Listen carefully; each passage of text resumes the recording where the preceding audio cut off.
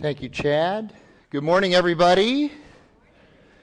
My name is Frank. If you're new around here, and most of the time, this is what you'll see at this point in the sermon or in the service, is I will get up and teach the Word most of the time. However, last week, if you were here, you know that wasn't one of those most of the times. We had Josh lead us last week, and Josh is in the house, and I just want everybody to acknowledge him leading us last week and thank him. Give him a little bit of love. Yeah, there you go. For those of you that were here.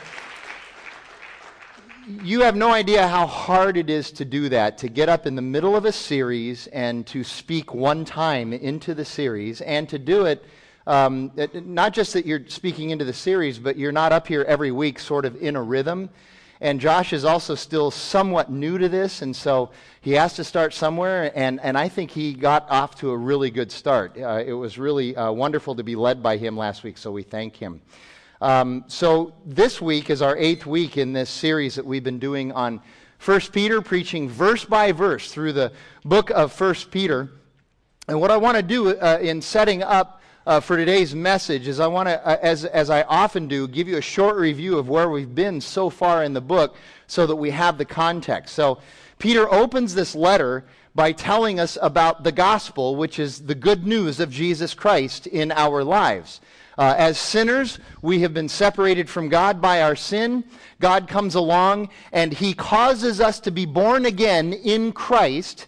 And we are now new creations into this new reality, this new truth, this genuine truth, this real truth, and to this new life in Christ. And so what we're actually talking about is salvation, eternal salvation from hell. But also, besides the eternal aspect of our salvation, Peter reminds us that as Christians we are also called to be holy. And a lot of us have trouble with that word holy. It's a very churchy word, and it kind of sounds like we're supposed to be called to be perfect, and in a sense we are. And the only way that we can be perfect is by the power of the resurrected Christ in us.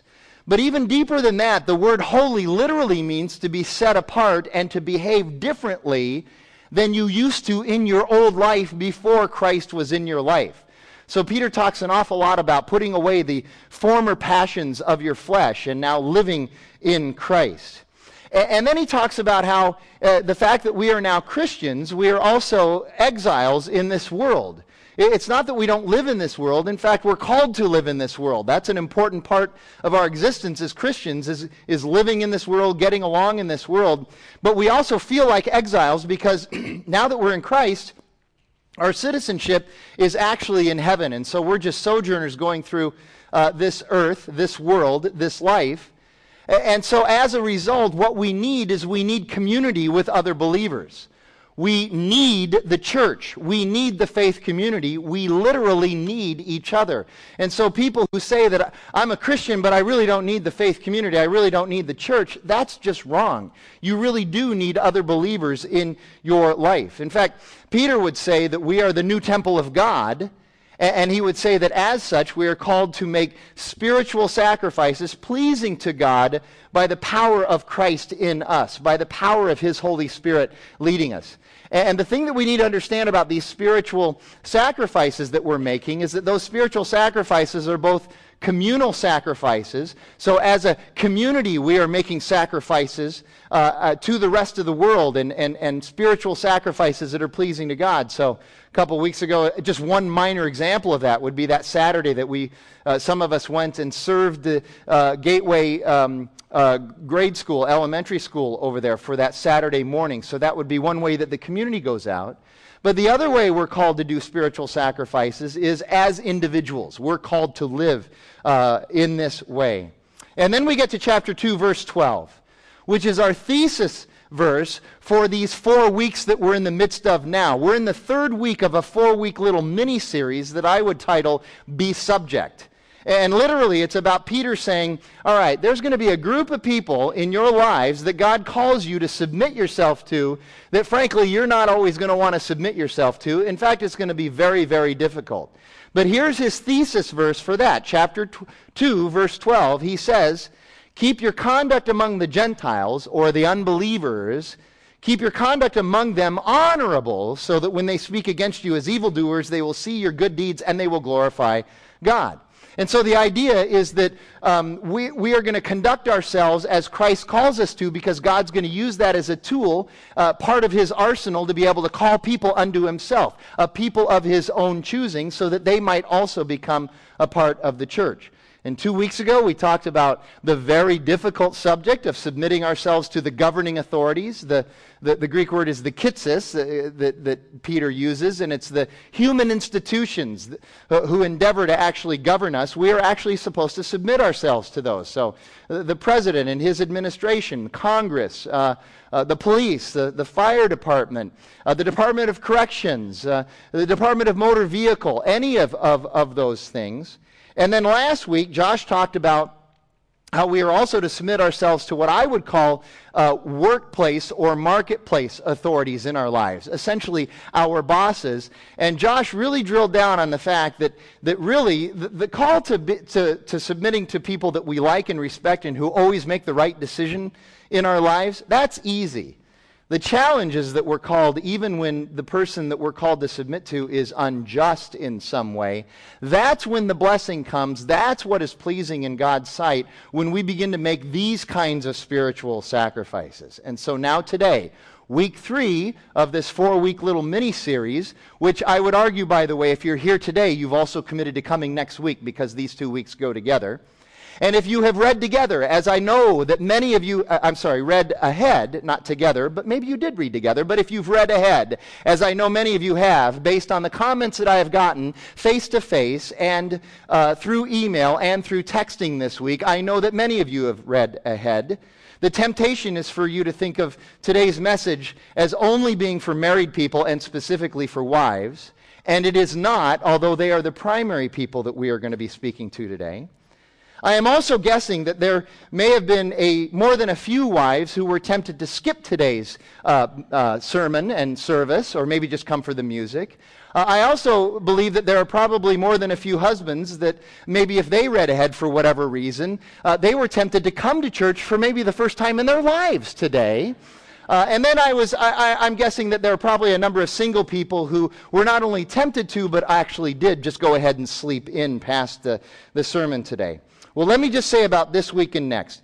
The biblical material does specifically point to wives and husbands in many ways, but it also clearly applies to those of you who are not married as well. It's for everybody. And let me just say this. Unfortunately, and I will explain why I use that word in just a minute, unfortunately, I do a lot of marriage counseling, pastoral marriage counseling. And the reason I say unfortunately is because apparently there is such a need for pastoral marriage counseling. And I'm not talking about non-Christians who are married. I'm talking about Christians who have Christ in their lives and who are supposed to be living with Christ in their lives and prioritizing Christ in their lives. They need marriage counseling, and that's why I say, unfortunately, there's apparently this huge need for it. So I do a lot of marriage counseling, but there is one point in the marriage counseling that I do that is very frustrating. And it's frustrating, I know, for every pastor who does this kind of ministry work, because I've talked to them as well. And here's why it's frustrating. Spouses rarely enter marriage counseling in order to be shaped by God. Let me say that again.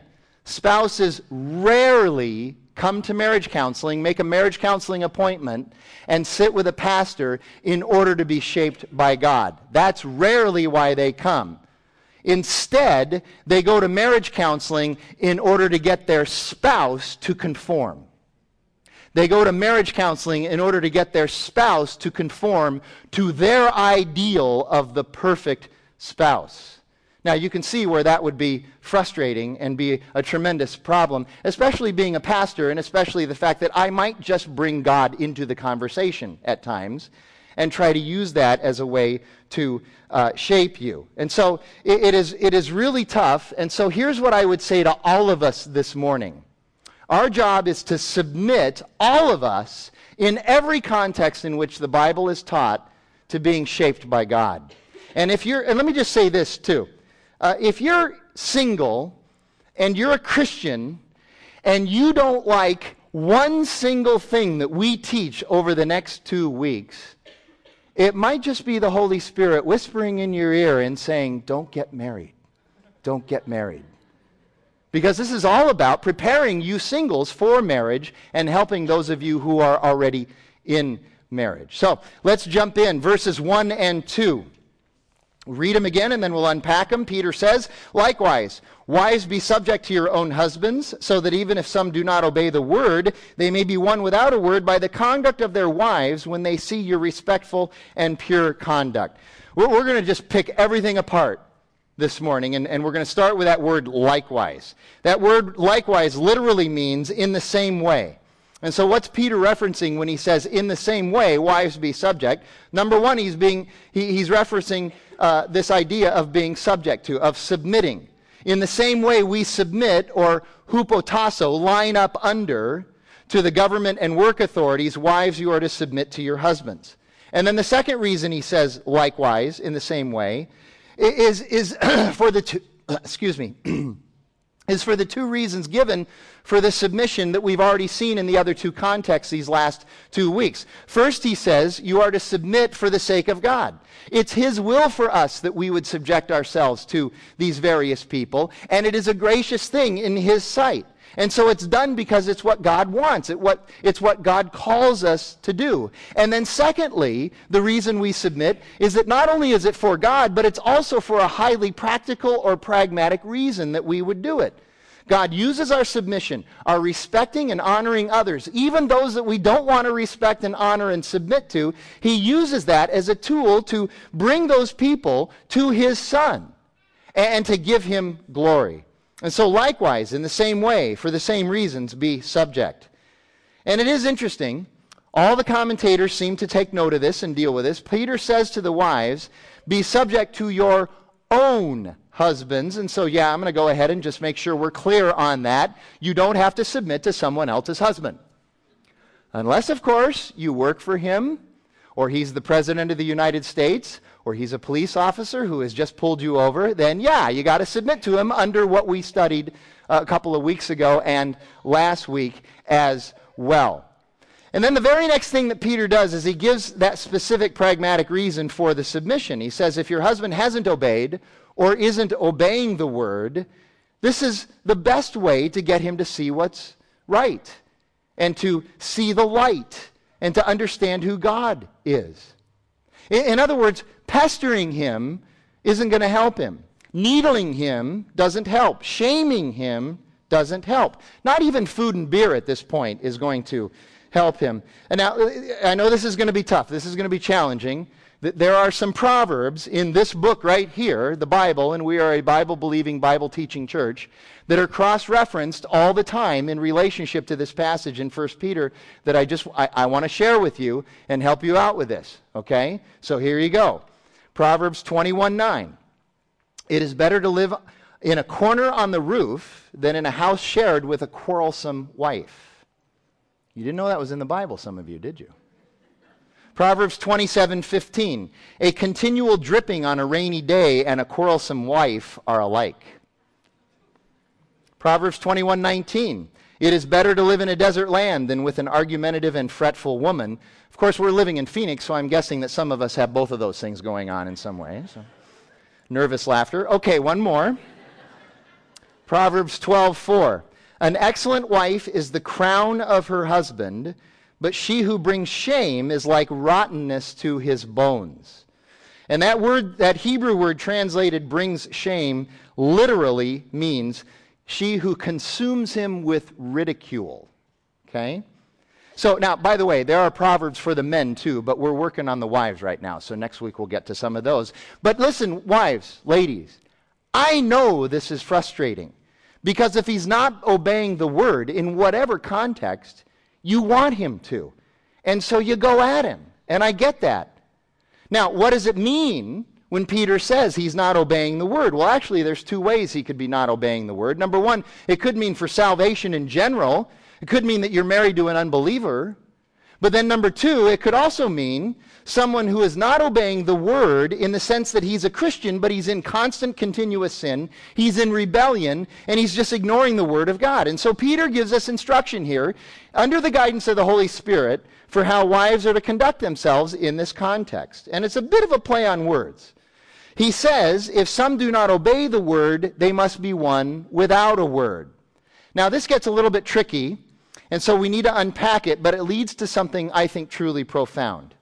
Some of us hear that and we go, wait a minute, I thought faith came by hearing. And that's true. The Bible teaches us that faith comes by hearing the word of God.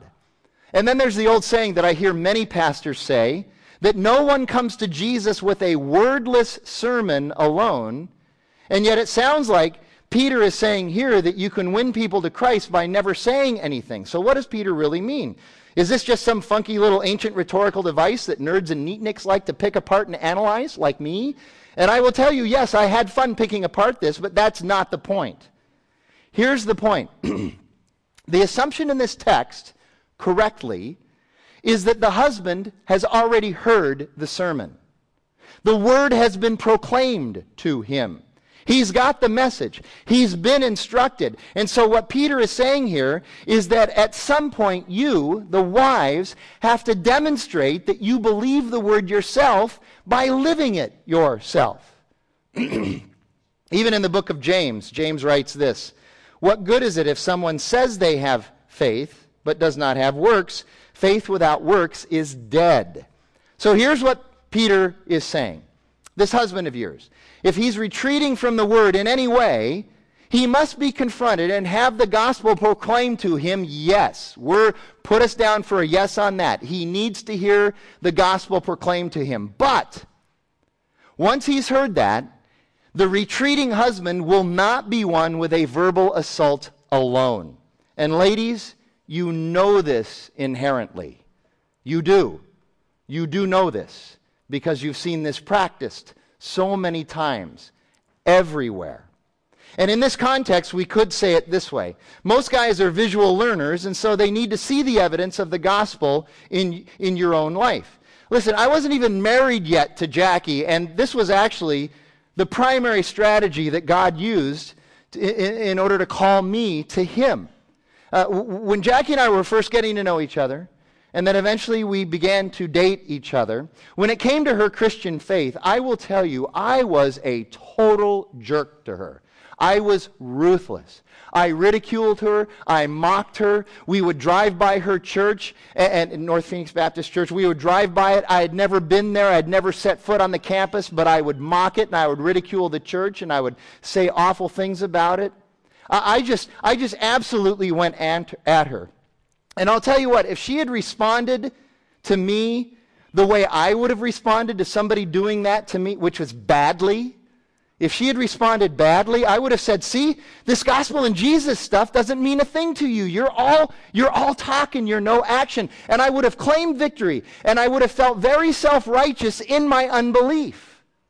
You follow that? But instead, she would answer my questions as best that she could. She would give me the gospel here and there, very truthfully and very confrontationally in the fact that she would present me with the bare bones truth. She would do that for me, but then she would just be quiet and live like Jesus. And man, let me say, what I saw in that was both convincing and attractive.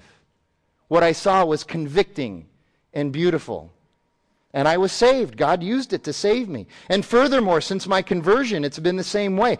More than 25 years of marriage. All of us, even the most devoted of us to our Christian faith, we have times when we struggle with and rebel against and simply disobey God's word. And when I do, here's Jackie's approach. She gives me a little heads up. She says, listen, pal, you know what you're doing and you know it's wrong. And then she just loves me and leaves me alone. She trusts the work of the Holy Spirit in my life. She doesn't press. She doesn't nitpick. She simply trusts God. And by the way, you know that this doesn't apply just to wives. I mean, think again of the context in which we are talking about this passage. Chapter 2, verse 12. Keep your conduct among the unbelievers honorable, so that when they speak against you, they may see your good works and glorify God. So this is true about all of us, but it is especially true for wives in this husband and wife relationship, this male-female relationship. Let me pause here and talk a little bit about that. Both sexes need to understand that men and women are different. Men and women are different. And if you deny that, you are in the extreme minority today. Not even a simple minority, but you're in the extreme minority. No one of credibility denies this anymore. And when I say that men and women are different, I'm talking about neurologically, biologically, and physiologically, we are different. This idea that men and women are exactly the same, and then they're socially conditioned and nurtured to be different, everybody of credibility has just simply walked away from that notion. John Gray says it this way: the fact that we are neurologically, biologically, and physiologically different causes us to have observable behavioral differences between the sexes in how we communicate and how we conduct ourselves. And this has been researched to death, and it is absolutely true. And so, ladies, you just need to know that when you over-pursue men verbally, which is what I know you think will work, men tend to withdraw. They just do. And I know this is hard because it's counterintuitive, and it requires patience. But it also requires something else, something bigger, something that maybe you're just not leaning into enough, which nobody tends to lean into this enough. But here's what it requires. It requires God to work. It requires a supernatural intervention which you are not capable of, and neither is your husband. And let me close this discussion of these first two verses by reminding you that Peter's not guaranteeing that this will work. This is not a foolproof guarantee. He says so that they may be one. But what he is saying is what the Bible also consistently claims. God uses gentleness, humility, kindness, and compassion to draw people unto him, not agitation. And listen, you can hear in this message that this is not just good counsel for married people, right? I mean, it should be fairly obvious that single people should be taking note of this so that they don't have to learn this in the heat of their marriage later on. That they go into the marriage aware of these facts, and everyone can benefit from the lesson that really it's not enough for us to just say that we follow Jesus. We actually have to go and follow him in our lives.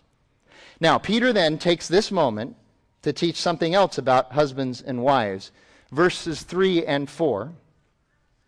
Verses 3 and 4, he says, "Do not let your adorning be external, wives, the braiding of your hair and the putting on of gold jewelry and the clothing you wear, but let your adorning be the hidden person of the heart with the imperishable beauty of a gentle and quiet spirit, which in God's sight is very precious." Now, the first thing we need to understand about these two verses is that Peter is truly going after the hearts of both men and women here. He is writing these verses out of a deep love, concern, and compassion for all Christians. And Peter knows how the misapplication and the misprioritization of outward beauty can damage people's hearts, damage their lives, and can offend God in ways that are spectacular. And he loves these people, and he loves us, and so he wants us to really hear this. And so here's where I want to start here. I'm actually going to define these verses a little bit through the negative. I'm going to talk about the two primary ways that these verses are misunderstood and mistaught, and in that way, we are going to be able to gather what these verses really mean. So here's the first way that these verses are misunderstood. Women are not supposed to look nice. Women are never allowed to make themselves outwardly attractive. In fact, women are supposed to find a barrel that covers them from their nose to their ankles and wear that barrel for the rest of their life. They can't even take it off to take a shower. They don't get a second barrel. They don't get a black barrel for evening wear and a tan-colored barrel for day wear. They don't get that. They get one barrel, that's it. You got to wear it the rest of your life and even sleep in it. Now, that's hyperbole, obviously, but I'm trying to make the point that that is a misunderstanding of this verse. Listen to what he writes. He says, "Do not let your adorning." That Greek word translated adorning literally means do not order your life around. Do not prioritize in your life. In other words, do not set up as an idol in your life the braiding of hair, the putting on of gold jewelry, or the clothing you wear. So what a lot of guys will do is they'll take these three things, the hair, the jewelry, and the clothing, they'll take them literally, and they'll go down this road, which I think is a problem because that's not Peter's point. If we take these as literal commands rather than examples of a bigger principle, these verses actually make little sense. Let me do that for you. Think about it. Why the braiding of hair? Why does Peter pick the braiding of hair? Because apparently you can still brush it, fluff it, bun it, curl it, dye it, tip it, and tease it, but not braiding. What's the braiding thing? Okay, so obviously something else is going on here, right? How about the putting on of gold jewelry? Again, it's hard to argue that the wearing of jewelry is some kind of a sin. I mean, jewelry has been worn in that context, in their context, and down through history, and even today, for sinless reasons other than just to look hot. Could it simply be that the principle is not to use jewelry as your primary way to express beauty? How about the clothing? Really? Women can't wear clothing? If you take the Greek text word for word, literally, that's what it's saying. You're not supposed to put on clothes. And now I have the attention of all the guys in the room. This is some exciting biblical teaching we have here. This is the one that commentators such as Grudem and Clowney have the most fun with. Here's what Clowney says about this. If the literal force of Peter's warning in verse 3 is taken out of context, he could be made to say that the wearing of clothing is prohibited as outward adornment, period. The point is not a legalistic ban on beauty of attire. In fact, if we recall, the father of the prodigal welcomed his returning son with the best robe and the best ring. The point is the vastly superior value of inward beauty and the danger of extravagant and sensual fashions in dress. So here's what Peter's saying. If the reason for fixing your hair and putting on jewelry and perfume and provocative and sensual clothing is for the purpose of demonstrating where you think your real beauty is, or for hiding the fact that you have no inner beauty, or for some misguided ego trip, then yes, you are ill-advised to go down that road, ladies. But if not, you are certainly free to look nice. The point is not to ban fashion, but to exalt the vast superiority of the beauty that Christ has with you inside of you. Consider this. In the Old Testament, when outer beauty of a woman is spoken of, it's really rarely spoken of in negative terms, and in fact, very often it's spoken of as a blessing for those that are around her. So that's the first misunderstanding of these two verses, is that women aren't ever to look nice. Here's the second misunderstanding, and it is just as problematic. Here it is. We can totally ignore the instruction in these verses because they were only important in the first century. Again, completely wrong. This is why people try to do this. It's called, and this is a C.S. Lewis term, it's called chronological snobbery. Hey man, we live in the 21st century. You know, we're sophisticated and educated, so we can handle a woman who only finds her beauty on the outside. In fact, we should celebrate that in our culture. Well, the sad fact is that's what we celebrate in our culture. We are constantly celebrating the outer beauty of women and giving absolutely no regard to the inner beauty that she has. And unfortunately, as a result, this comes at great expense. Most often, the result, after the outer beauty wears off, which it always does, the result is pain, regret, bitterness. And then you have to go down the road of pornography and eating disorders. This is tremendously destructive. And the reason is because all of us, by the way, men, if we weren't doing this too, if we were exalting this principle, maybe it wouldn't happen as much. But when we all do this, what we're doing is we are placing our faith, hope, and trust in something that is perishable, rather than recognizing the imperishable inner beauty of the woman. And as Christians, as Christ followers, as the church, we need to be more about that. So I'm telling you, ladies, Peter writes this so that your hearts don't get stomped. He's telling you not to listen to culture. And again, I want you to hear what Peter says about this inner and outer beauty thing insofar as what God thinks. He says in verse 4 that inner beauty is precious in God's sight.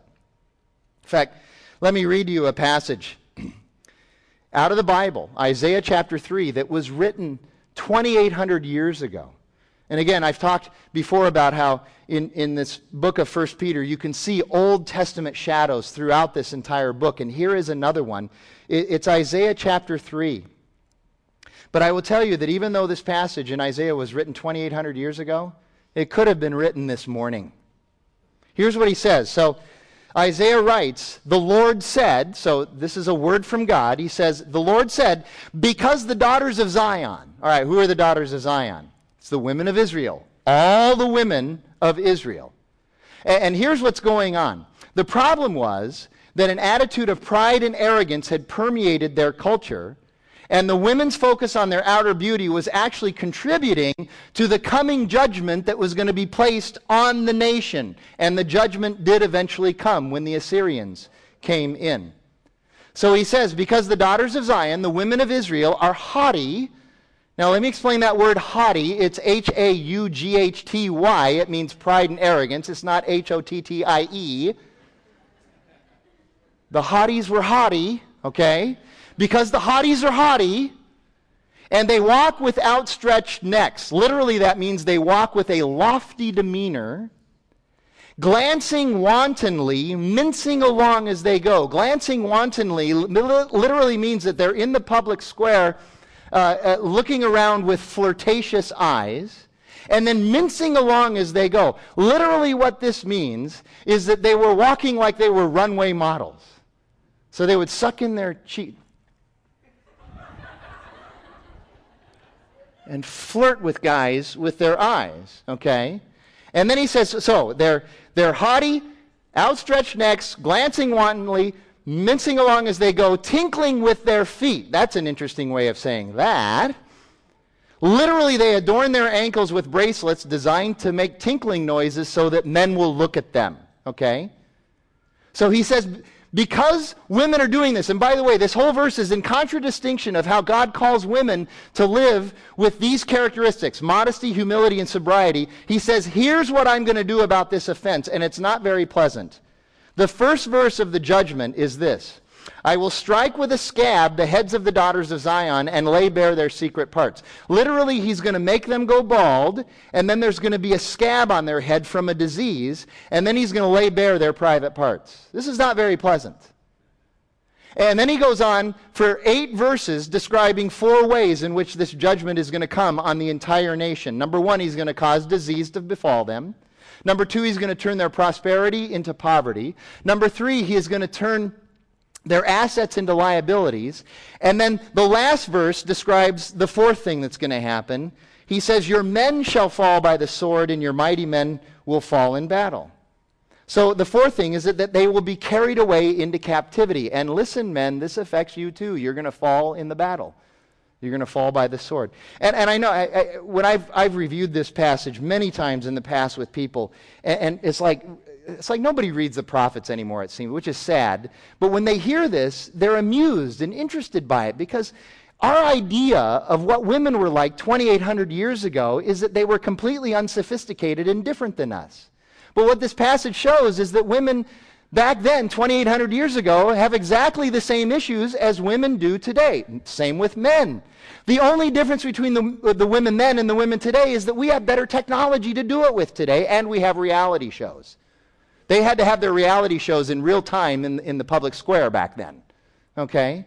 And I would even go so far as to say this: if we looked hard enough in the Hebrew text, I guarantee you we would find the words Lancome Clinique and Estee Lauder in there. I guarantee you that would be in there. Listen. Again, God is not against outer beauty. The point, rather, is that inner beauty is vastly superior to outer beauty, and Peter says it is pleasing to God. And the truth is, in the long run, inner beauty tends to win men. And not just men, it tends to win the type of men that women really want. And it does so more often and more convincingly than outer beauty. Proverbs 31:30 says, charm is deceitful and beauty is vain, but a woman who fears the Lord is to be praised. Now, again, let me speak just as transparently as I can. Women, I know this is hard for you, because this gets at how many of you, because of our culture, how many of you tend to perceive your self-worth. And one reason it is hard is because it is the culture that is just constantly pounding you with this message. You come here for an hour and a half on Sunday morning, and the rest of the week, it's the culture telling you something differently. And it's telling you that your value, your worth is in your outer beauty, but God sees your worth in your inner beauty. He says, the inner person of the heart, with which imperishable beauty, with the imperishable beauty of a gentle and quiet spirit. That's where God finds your value. And the characteristics of God's hidden person, based on numerous passages that we can cross-reference with this, are modesty, discretion, wisdom, humility, gentleness, sobriety, and faithfulness. Proverbs 11:22 says this, like a gold ring in a pig's snout is a beautiful woman who lacks discretion. Here's what Solomon says. He says, if you have a beautiful woman who doesn't even have discretion on her inside, has nothing going on her inside, it's like taking a gold ring and sticking it on a pig's nose. That's what it is. This is how much God values the inner beauty. And Peter says this is how you are to adorn yourself. Again, adorning means what you order your life around, how you prioritize your life. Now, guys, your turn. Listen up. We must address the fact that this creates tension for us as well. And the tension is this. We are visual creatures. We like outer beauty.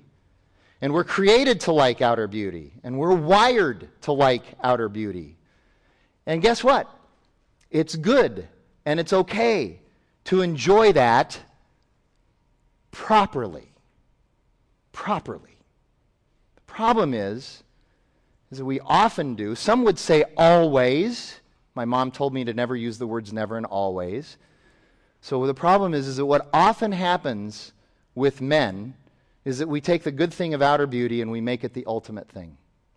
We make it the most important thing. We make it the thing that drives all of our decisions. In other words, we make it an idol in our lives. And that's when it becomes a very bad thing.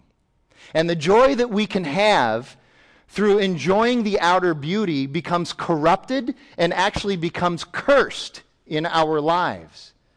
The outer beauty becomes the shiny object that we get distracted and bewitched by. But it's not true beauty. So when we read these verses, men, and we should read these verses, we find that to be a godly man, we have to find the ultimate beauty of our wives in the hidden person of her heart. So there's our tension, guys. I will ask you, where is your adornment? How are you ordering your life? How are you prioritizing your life? Are you making the same mistake, many of us are, that the women in our culture are making? We got to be about reversing that, both of us. And let me just push a little bit more on both of you, men and women. This is the gospel truth. Outer beauty always fades, spoils, and perishes. Inner beauty, however, is eternal. It never fades, spoils, or perishes. Outer beauty can be purchased. Cosmetics, surgeries, accessories, but inner beauty was purchased for you at the cross of Christ. Outer beauty is often deceptive. It's one of the reasons why we have cosmetics, surgeries, and accessories. But inner beauty, it reveals the true heart of God. Finally, the standards for outer beauty are constantly changing, but the standards for inner beauty have never changed and they never will change. Let's wrap up with verses 5 and 6. Verses 5 and 6 are actually Peter's sermon illustration for these 4 verses. And then we'll give you a little bit of application as we close down. Peter writes, "For this is how the holy women who hoped in God used to adorn themselves by submitting to their own husbands, as Sarah obeyed Abraham, calling him Lord. And you are her children, if you do good and do not fear anything that is frightening." So who are these holy women that Peter's talking about in verse 5? Well, certainly the commentators say that Ruth has got to be one of them. If you go into the Old Testament and read the book of Ruth, you know that this was a woman who had this inner beauty. She was a woman of discernment and faithfulness and wisdom. And when Boaz came and was introduced to her, this was the primary thing that got him going. It's not that Ruth was not good looking on the outside, she was. But what really attracted Boaz to her, who was one of the most eligible bachelors in that town, was her inner beauty. The fact that she was a woman of loyalty, faithfulness, and discernment. And there are other women too, but the point is that Peter calls them holy women. And remember our definition of holy: separate, different, consecrated. These women were different because the rest of their culture found their beauty in outer beauty, but these women, these holy women, found their beauty by the work of God in their lives, in their inner person. And God calls us to be different in the same way today. And he offers us this example of Sarah. So how did Sarah obey Abraham? Well, most people point to this fact. If you know the story of Abraham, it's from Genesis 12 to 25. It's a pretty big chunk of the book of Genesis, and a really good chunk. And it starts off in Genesis chapter 12, where Abraham is living in a town known as Ur.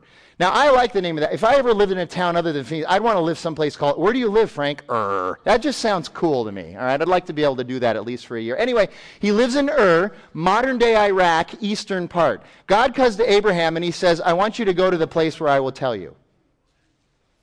That's it. You just start walking, and when you're done, when you're there, I'll tell you. Okay? And Abraham says, okay. So what's the deal with Sarah? Well, Sarah was married to Abraham at the time, and she went with him. She didn't complain about it. She didn't question it. She just went. And God sends them on this 900-mile journey, which ends up in the place that eventually Israel and Judah would be. And all Sarah did was she just went with it. She just submitted to him. But wait. I know some of you are looking there and you're going, but wait a minute, Frank. It also says that Sarah called Abraham Lord. Frank, this ain't flying in Arcadia in the 21st century. Let me tell you that right now. I'm not calling the king of the couch Lord. That ain't going to happen. I got it. But that's not really the point. The point is that this word translated Lord simply means that she was showing him respect, deference, and an attitude of humility. Listen, read those chapters, 12 to 25 in Genesis. It's not that Sarah didn't have opinions. It's not that Sarah never expressed her opinions. In fact, I would argue that Sarah sometimes expressed her opinions in a very sarcastic, cynical, and yes, sometimes even a snarky way. But in the end, she recognized that she needed to subject herself to Abraham.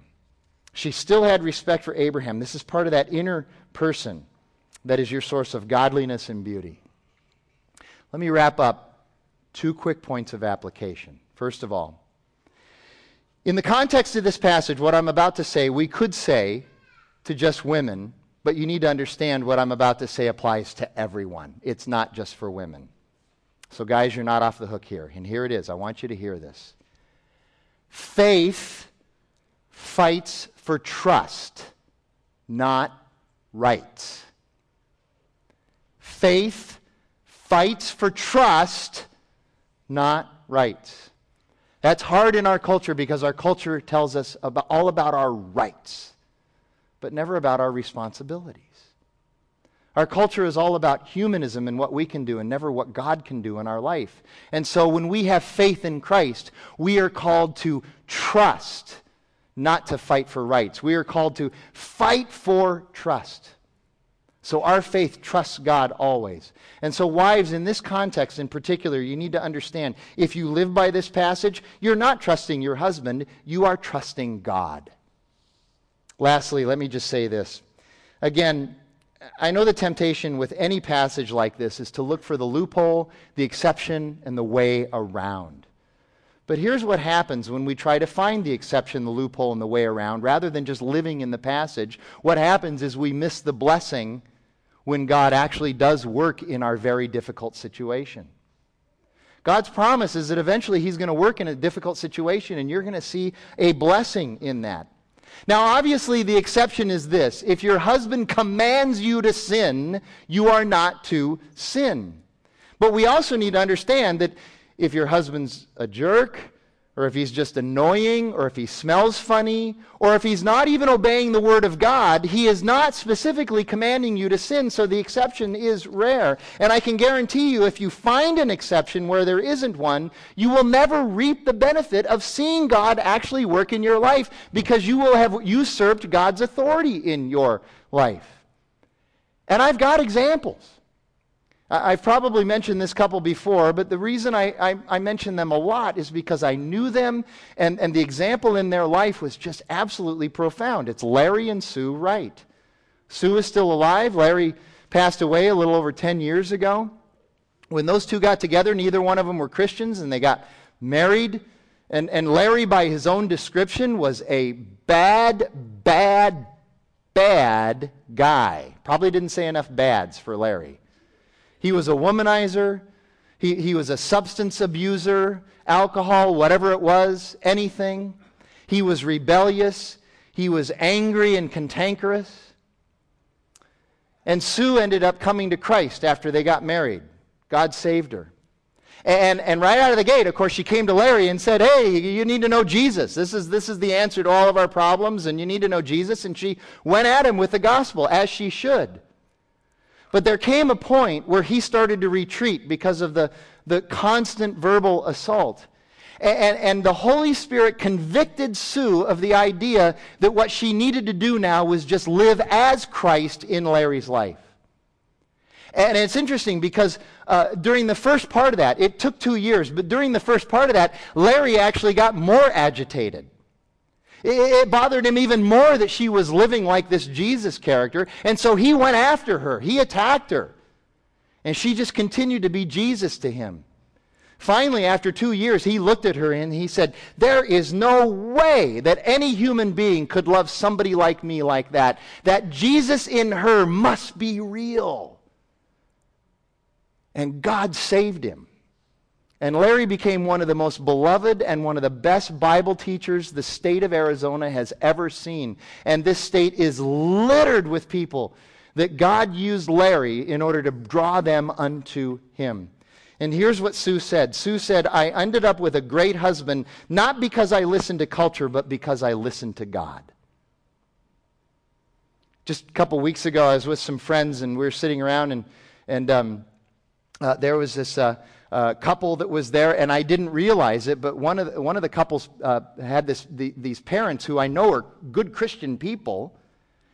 But what I didn't know was the backstory. The backstory was that they weren't Christians when they got married. The wife came to Christ about 5 years into it, and she did the same thing. She went to her husband and said, you need to know Jesus, you need to know Jesus. And then finally the Holy Spirit convicted her and said, okay, you need to pull that back and just live as Jesus in his life. This wasn't no 2-year project. This was 19 years. But 19 years later, when he came to Christ, there was a tremendous celebration because of the blessing that happened there. God's stories take a long time sometimes, as we learn from the life of Joseph. A number of years ago, when I was at Paradise Valley Community Church, there was a couple there. Both of them were Christians, but the guy was running from Jesus. He was rebelling. And I mean rebelling in a big, big way. He wasn't just a little annoying. He was sinning big time. And they came in for counseling and discussions, and I spoke with her a number of times as well. I even talked to her about this idea that she just needed to submit to him and let God do his work. And she endured for 5 years. And finally, after 5 years, God woke this guy up. And his wife's conduct was used by God to wake him up. And I know this couple now, and their marriage has never been stronger. They've never been happier. There's never been more joy in their marriage than there is now. Anecdotal evidence all over the place for how God uses this. We have to remember, we can't do these things. We don't have the power to do it. It's only by the power of Christ in us that this can happen. And so we need to lean into him and trust him. Understand that he has the power. So wives, honor your husbands. Understand where your true beauty comes from. And then be patient and wait for the blessing. Let me pray, and Sean will come and lead us. God, thank you that even though you challenge us, you do it because you love us. So I pray now that you would help us to understand that the power lies in you. Power lies in your resurrected Son, and the power lies in the Holy Spirit who dwells within us. And so, God, help us to lean into that. Help us to embrace that, to take that captive in our lives so that we might follow you. and be who you call us to be. Holy, consecrated, offering spiritual sacrifices that are pleasing to you by the power of your resurrected Son in us. And it's in his name that we pray.